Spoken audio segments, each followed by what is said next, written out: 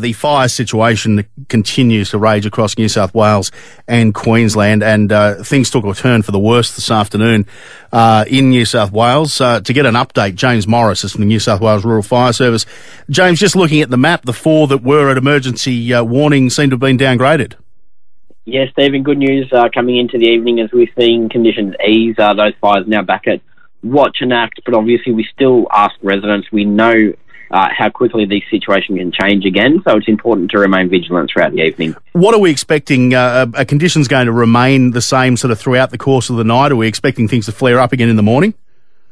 Look, we are expecting a southerly change to push through, bringing cooler temperatures. Now, there will still be some winds up to about 20, 25 kilometres or so per hour, but hopefully that won't push those fires too quickly in new directions. But obviously, firefighters will take the chance where they can to undertake backburning, especially around that fire at Hawkesbury, that Gosters Mountain, where they do plan on undertaking some fairly large backburns to try and contain that fire. Now, James, I saw on the RFS website that brigade stations are going to be open tomorrow for people to go in and chat to the fireys about how to protect their homes and a bit of preparation work. Yeah, there certainly is. We've had a lot of requests coming through social media and through our bushfire information line, just asking what people can do to plan and prepare, and are there firefighters available? So, as a one-on, I guess you could say, from our Get Ready weekend, we're doing a Get Ready day. So about 130 odd fire stations tomorrow will be open between 10 and 2 to allow residents to come down and have a chat to the local firefighters and make sure they know what they should be doing about their bushfire survival plan, where they should be going in the event a fire does threaten them. Great idea. And, of course, if you can't get there, rfs.nsw.gov.au, you can download bushfire survival plans and the like as well.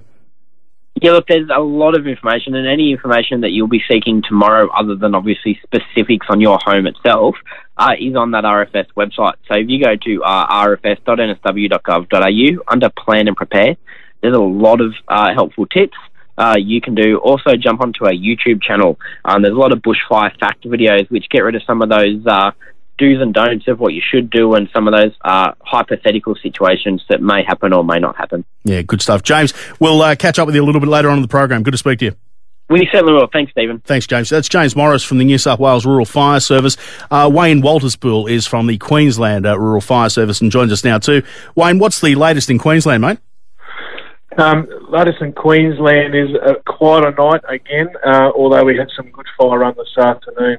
Our key significant fire at the moment is the one at Peachy, which is north of Toowoomba, up in the national park areas up there. It took some runs this afternoon. We actually had to get a emergency warning out to the communities around Peachy and Ravensbourne this afternoon to leave immediately, so we get people out of the road well before any fire gets there.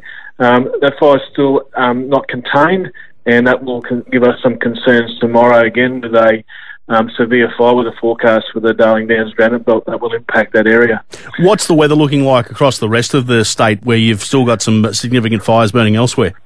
We'll still be in very high fire danger, and in fact most of the state will be covered in very high, and other areas of severe and some extreme in that Darling Downs tomorrow. So the weekend is not, the weather's not going to help us much at all on any current fire that we've got going, so that's stretching our resources to that point. If we get any further ignition sources in those areas that are really busy at the moment, it's going to really impact on our ability to get out tomorrow and support those communities. Extraordinary times, mate. I take my hat off to you and all of the gang there. You're doing a great job, and I really appreciate you giving us these updates. There's some fantastic work going on out in the field on the fire ground. People putting in some extraordinary efforts and long hours, and we're really, really mindful of people's fatigue and trying to rotate people around as much as we can, but tremendous work going. I'd love to get the count on how many houses we've saved instead of reporting on the small number that we've lost, so we'll try and get that one day. Yeah, good on you, Wayne. Good to talk to you. Thank you. Thanks, mate. That's Wayne Waltisbuhl from the Queensland Rural Fire Service.